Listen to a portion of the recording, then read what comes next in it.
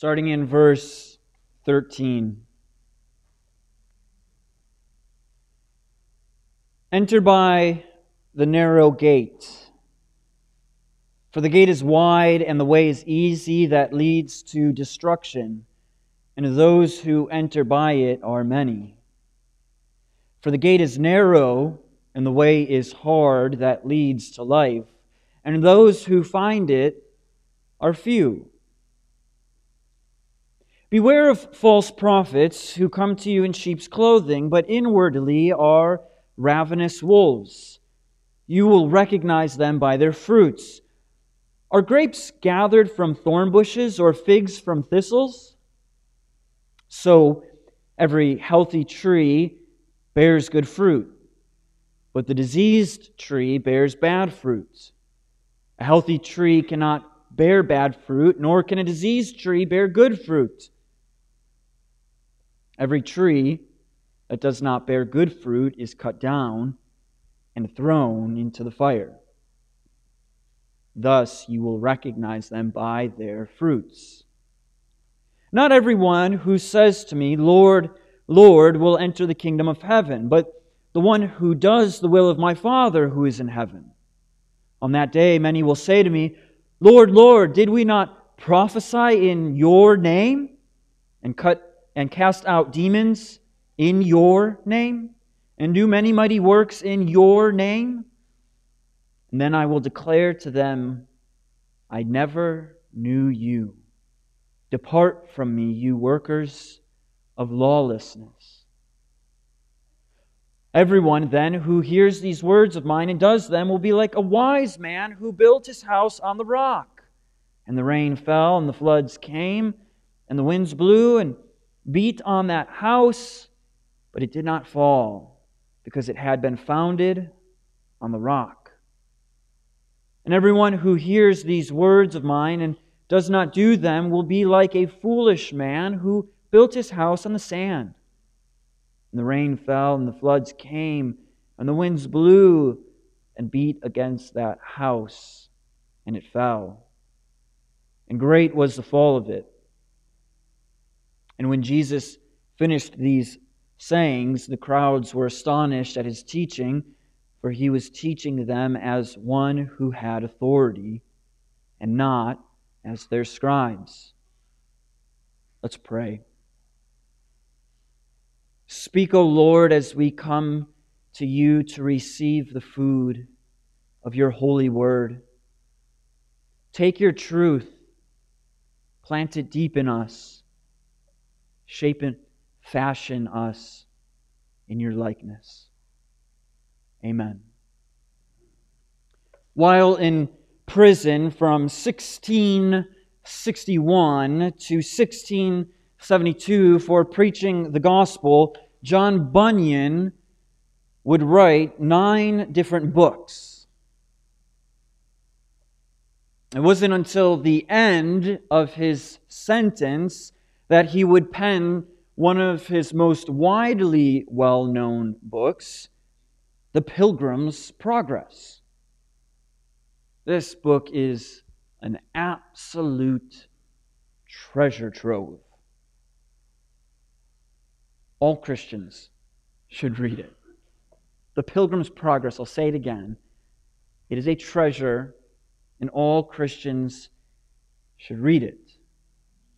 The book is a picture of the Christian journey, the Christian life. The title, Pilgrim's Progress, it's how he progresses as a pilgrim throughout his life. The main character, clever name, Christian, has a burden on his back. It's not until Evangelist comes to him and tells him how he can relieve himself of this burden called sin. As Christian goes on this journey, he's met with all types of people. He's met with faithful, which becomes his companion.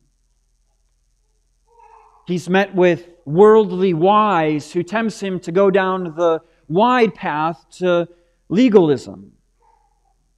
He's met with giant despair. He's met with Vanity Fair and the people who are trying to talk him and faithful into giving themselves over to vanity. But Evangelist tells him, if you stay on the narrow path, then you will make it. The last few weeks, we've been looking at the Sermon on the Mount, haven't we? We've seen just the type of preacher that Jesus is. And like any good preacher, now that Jesus is finishing his sermon, he's calling his disciples, he's calling the crowd to take action. Jesus isn't going to sugarcoat it for us this morning. He's calling the crowd to follow him, to trust him. He does this by telling them about two gates, two paths. One is wide and many enter through it, and it leads to destruction. One is narrow, and only a few go through it. But this path leads to life. The next thing he tells them about, he warns them about false teachers, false prophets. He tells them that you will know them to be false by their fruits. The third thing that he warns them of and teaches them of is fake disciples that find their salvation and their trust in their works. And then the fourth is he calls them to build their house on the right foundation. Because if they don't, when the storm comes, it will fall. And great is the fall, Jesus says, of the one who does not build their house on the rock. And at the end of this message, all of the people look at Jesus in astonishment because he spoke with authority that they had never heard of. So, the aim of this sermon today is I just want to ask us one question this morning.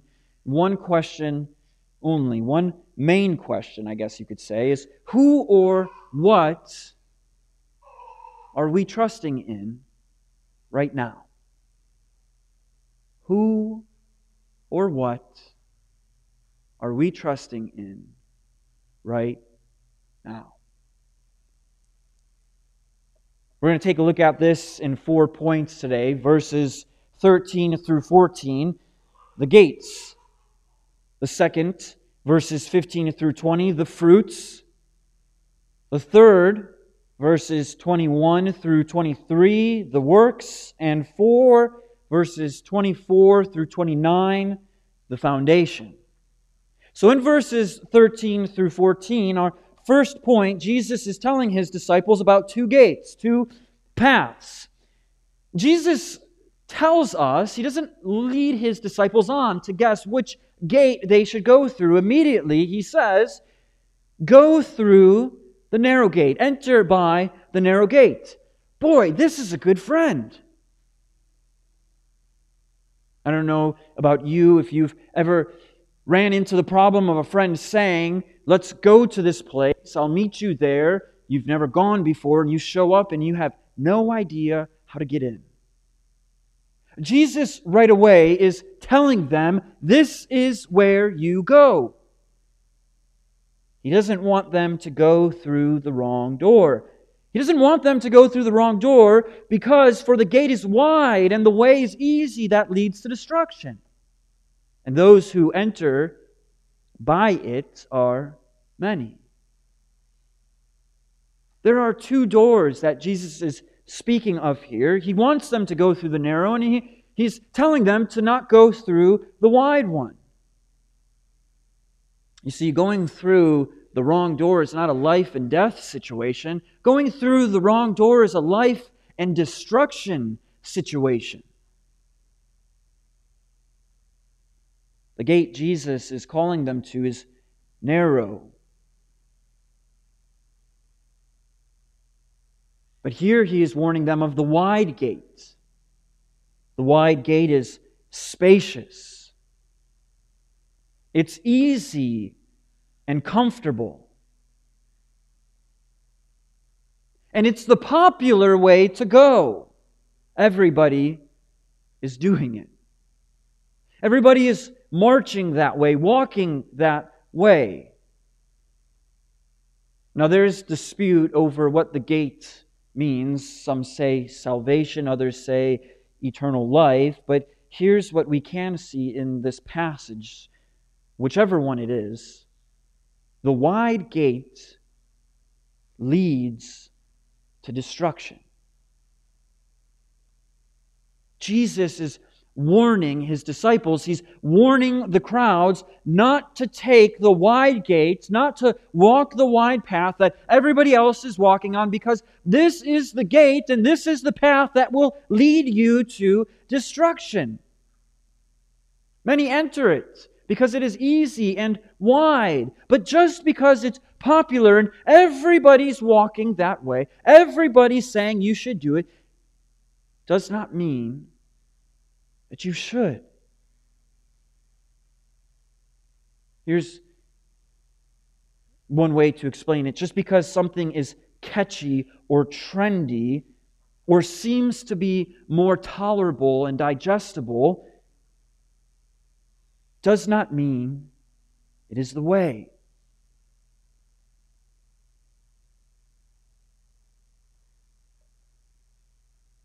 Because Jesus is a good friend, the friend of sinners, He tells them about the narrow gate. For the gate is narrow and the way is hard that leads to life, and those who find it are few. Jesus wants His disciples to enter through the narrow gate because it leads to life. But the narrow gate is hard. It's uncomfortable. At times, it's painful. Few travel it. It's not where the crowds are going.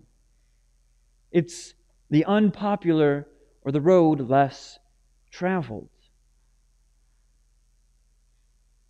But it's this very gate, the hard, the painful, the less popular one, where it leads to life. Listen here to what the psalmist has to say about the path that leads to life.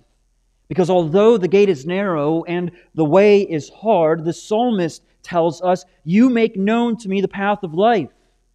In your presence there is fullness of joy. At your right hand are pleasures forevermore." The narrow path, or the narrow gate and the narrow path, bring us fullness of joy and pleasure forevermore, because this is where life is found in a way that only God works out. The narrow gate may be hard, it may be painful, it may be less entered, but it's the way to life. But how can we be so sure that the narrow gate is the way to life? Because everybody else is going this way and saying to go this way. Everybody's taking the wide gate. We can look to our Good Shepherd who assures us. He says, "I am the way, the truth, and the life. No one comes to the Father except through me." There is only one way to salvation, and that is through Jesus Christ.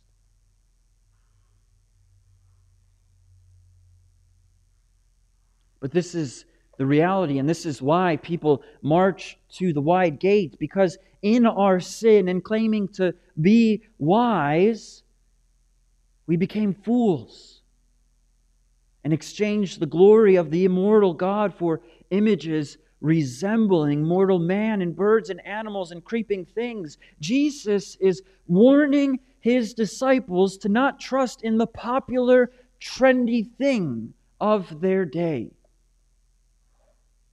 He's telling them not to go with the crowd, not to assume easier means favor with God and life. Look, as Israel left Egypt and God was delivering them, and they walked through the narrow way of the Red Sea, and they marched that narrow path, they did not march right into the Promised Land. They marched straight into the desert where they were tried and tested. Who or what are you trusting in at this very moment in your life? The latest Jesus plus something else trend? The newest spiritual insight? Or Jesus Himself? If we look to our second point in verses 15 through 20, we see that Jesus is warning them now of false prophets. And He tells them to look for the fruits. Beware of false prophets, Jesus says, who come to you in sheep's clothing, but inwardly are ravenous wolves. Watch out! Look out! Beware! There are false prophets dressed in sheep's clothing. They are people that look like sheep. They act like sheep for a time. These are people that know how to put on a show. They even appear to be attractive sheep. Their teaching may even be right for a time being. They say the right things for a little while. They put on a religious mask to blend in, all the while being ravenous wolves wanting to kill the sheep they are around. False prophets are not new to Jesus' time. Jeremiah had to deal with false prophets that rose up, and the Lord said to Jeremiah, "The prophets are prophesying lies in my name. I did not send them, nor did I command them or speak to them. They are prophesying to you a lying vision, worthless divination, and the deceit of their own minds." False prophets are not new. This is why the Apostle John encourages his readers and says, "Beloved, do not believe every spirit, but test the spirits to see whether they are from God. For many false prophets have gone out into the world."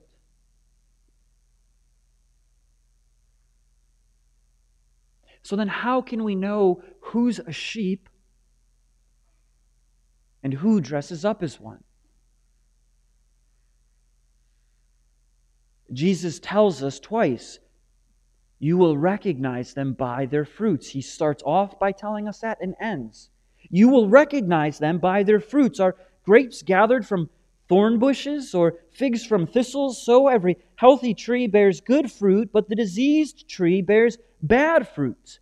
A healthy tree cannot bear bad fruit, nor can a diseased tree bear good fruit. For every tree that does not bear good fruit is cut down and thrown into the fire. Thus, you will recognize them by their fruits. Good and edible fruit will not grow in places where when you pluck it, will harm you. Good fruit will not grow on thickets or thorn bushes or thistles, so that when you reach in to grab it, it punctures a hole in your hand and hurts you. And a healthy tree does not bear rotten fruit, nor does a rotten tree bear good fruit. The only good thing for a bad tree is for firewood.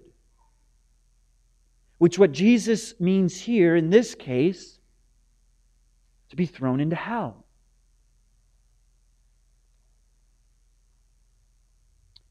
There's a story of a man that I know who told me about 2 apple trees in a place that he used to live. They were identical looking. But year after year, one of them would produce delicious apples. And the other one, just when you thought would produce delicious apples, produced nothing. His conclusion was that there must have been a disease in that one apple tree, because throughout the whole entire year they looked identical, up until the point that they were to bear fruit. And the one did not. We know false prophets by their fruits. Paul tells us what the fruits of the flesh and the fruits of the Spirit are. The works of the flesh are evident: sexual immorality, impurity, sensuality, idolatry, sorcery, enmity, strife, jealousy, fits of anger, rivalry, dissensions, divisions, envy, drunkenness, orgies. But the fruit of the Spirit is love, joy, peace, patience, kindness, goodness, faithfulness, gentleness, and self-control. But in case we're tempted just to look at the actions of a person, a false prophet is also a teacher. So over time, you will start to see doctrine that Jesus just didn't teach. You will see prideful excuses. And you will see an unhealthy desire for controversies. This is at least what Paul tells Timothy. If anyone teaches a different doctrine and does not agree with the sound words of our Lord Jesus Christ and the teaching that accords with godliness, he is puffed up with conceit and understands nothing. He has an unhealthy craving for controversy and for quarrels about words which produce envy, dissension, and slander. We will know false prophets by their fruits. This may take a little bit of time to see. Over time, though, their true colors will expose them. You'll see who they really are. Who or what are you trusting in this very moment? The latest and greatest thought leader? Author? Teacher? Church, are you judging what you are hearing? And are you looking at the fruit of the one who is teaching you? The Christian should judge teachers.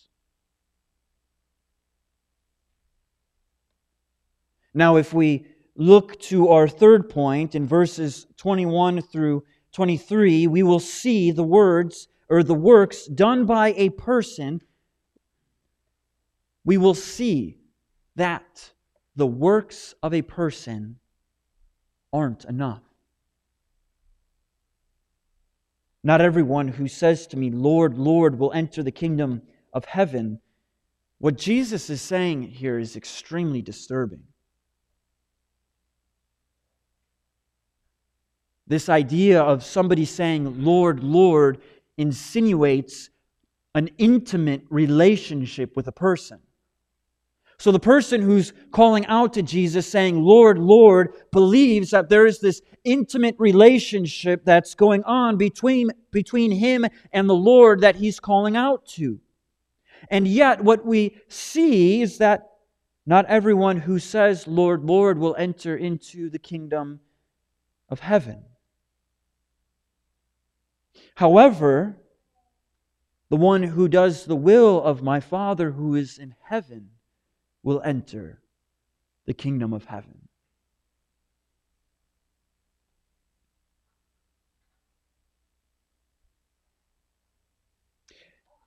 And so Jesus goes on to tell them why these people who cry out, Lord, Lord, will not enter into the kingdom of heaven. Many will say to me, Lord, Lord, did we not prophesy or preach or teach in your name? Did we not cast out demons in your name and do many mighty works in your name? And then Jesus will declare to them, I never knew you. Depart from me, you workers of lawlessness. These religious people had some type of functioning relationship with God. They preached in His name.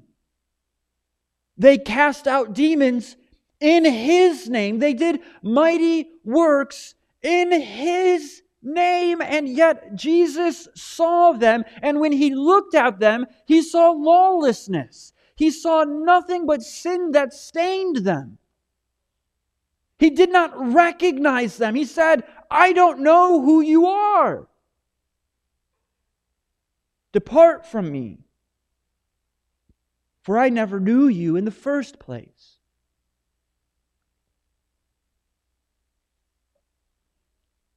So what Jesus is saying is you can go throughout your whole entire life believing that you're doing these things for the Lord, and yet at judgment say, Lord, look at what I've done. Lord, Lord. And He still might say, depart from me. But as Jesus said, He tells us, the one who does the will of my Father who is in heaven, that will be the person who enters the kingdom. So then, here's the question. What's the will of God? What's the will of God for us? First, the will of God is for you to believe unto Him, for you to believe in Him. This is His desire, that we would believe in Him. But next, Paul tells us, for this is the will of God, your sanctification, that you abstain from sexual immorality, that each one of you know how to control his own body in holiness and honor. Good works for the sake of good works will not gain us entrance into the kingdom of heaven. The will of God that Paul is describing here for the Christian is that we be worshipers of God. That through our daily lives we would be sanctified by what is either taking place internally by the Holy Spirit or externally by the things that are around us. That we would be people that are devoted to worshiping God. Now, this does not mean that we then don't do good works. In fact, this gives us all the more reason to do good works, to worship God through our works.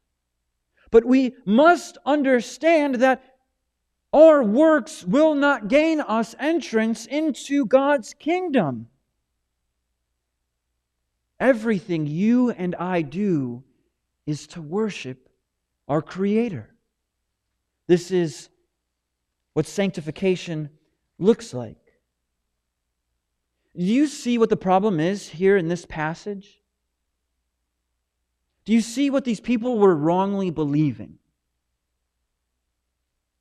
Let me illustrate it to you like this. There were two people standing in front of God before going to heaven. And God said to the first, a man, "Why should I let you in to the kingdom?" And the man started saying, "Well, God, I never missed a day of church. Every morning I opened my Bible and read. I prayed as often as I could. I led my family in devotions. I evangelized. I would even give the own coat off of my back to those that I saw walking on the street who I presumed were homeless. I always stopped to give $5 or pay for the person behind me. God, here, look at what I've done. Look at, here's all of these things." And God looks back at this person and says, "I'm sorry. I don't know you. Depart from me." Then a lady comes up and God asks the same question, "Why should I let you into the kingdom?" And the lady started humming a tune that she remembered from church. And then she closed her eyes and she started to sing, "Jesus paid it all to Him I owe. Sin had left a crimson stain, He washed me white as snow." I wonder what would have taken place if the people, instead of saying, "Lord, Lord, we did this. Lord, Lord, we did that. Lord, Lord, we did this." I wonder if they would have just said, "Lord, Lord, we believe in You." It is not by our works that we gain entrance into God's kingdom. It is by our faith in Christ that we gain entrance into His kingdom. If you are here with us this morning and you are not a Christian, can I tell you that no matter how many good works you do in your life, it will not be enough to enter into God's kingdom. Instead, what He does is He said, here's the free gift of eternal life. It's Jesus Christ and Jesus alone. And so here's the question to this point that I want to ask us. You know it's coming. Who or what are you trusting in this very moment? Are you trusting in your own good works? Or are you trusting in Jesus Christ as your Lord and Savior?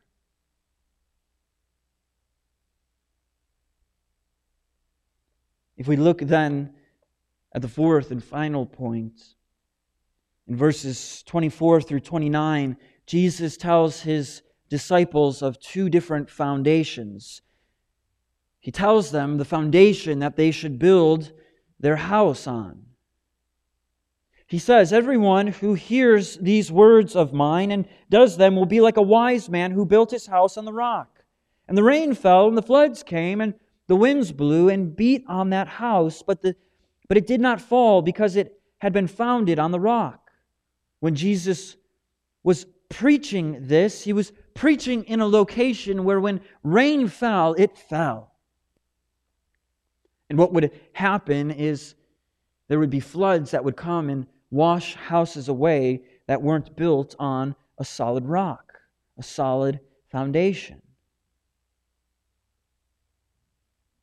He's comparing the judgment to come like a storm that comes and washes houses away. But He encourages them and He assures them that if you listen to my words and you do my words and you build your house on the rock, then when the judgment comes, the house will stand because the foundation was on the rock. However, He tells us what happens if you don't build the foundation on or build the house on the rock. "And everyone who hears these words of mine and does not do them will be like a foolish man who built his house on the sand. And the rain fell, and the floods came, and the winds blew and beat against that house. And it fell. And great was the fall of it.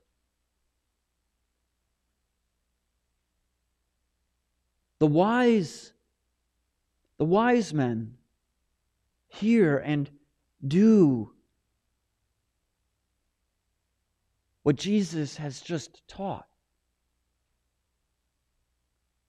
But the fools hear the teaching of Jesus and ignore it. And because of this, when the storm comes, when judgment comes, the house is washed away. Destruction takes place. Friends, have we not been hearing the words of Jesus? Have we not been challenged, comforted, convicted, lifted up? And so here's what we're faced with right now. Will we do what Jesus says? Will we listen and do it? Will we listen to His words and carry them out? Will we build on the solid rock or the sand?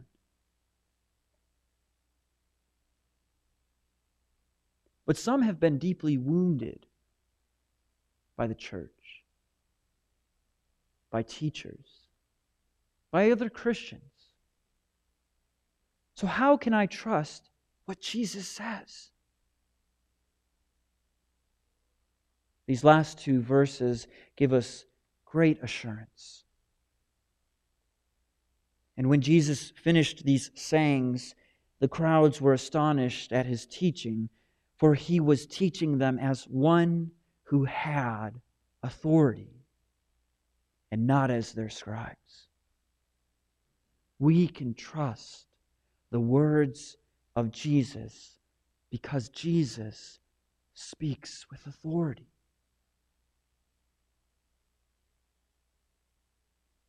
He speaks with authority because Jesus Himself even says, "For I have not spoken on my own authority, but the Father who sent me." So the authority that Jesus speaks with is the authority that He has been given to by the Father. Jesus is the Son of God who speaks with authority. He's the mouthpiece of the Father.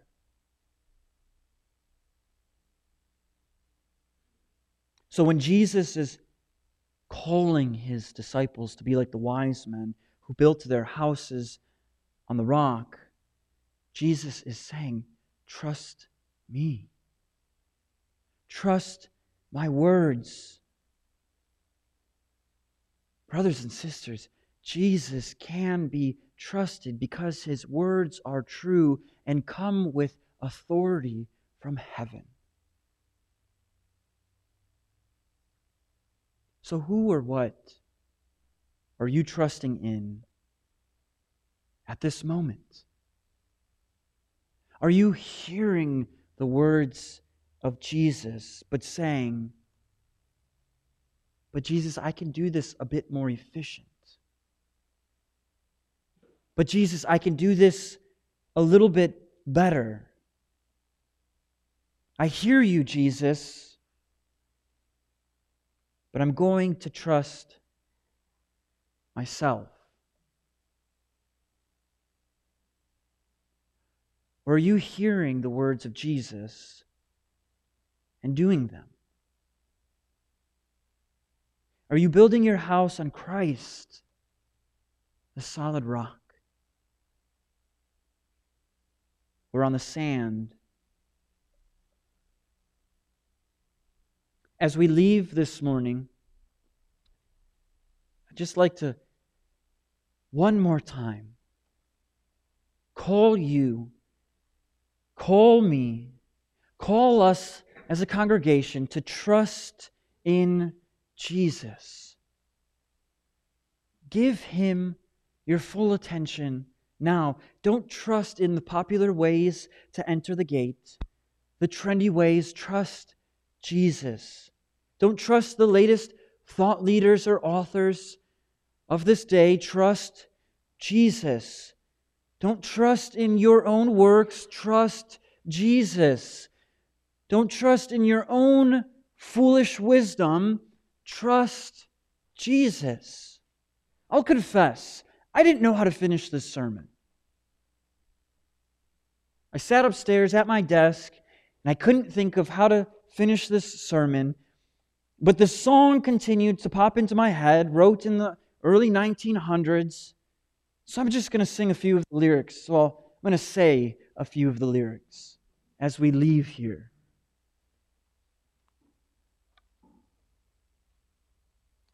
"'Tis so sweet to trust in Jesus, just to take Him at His word.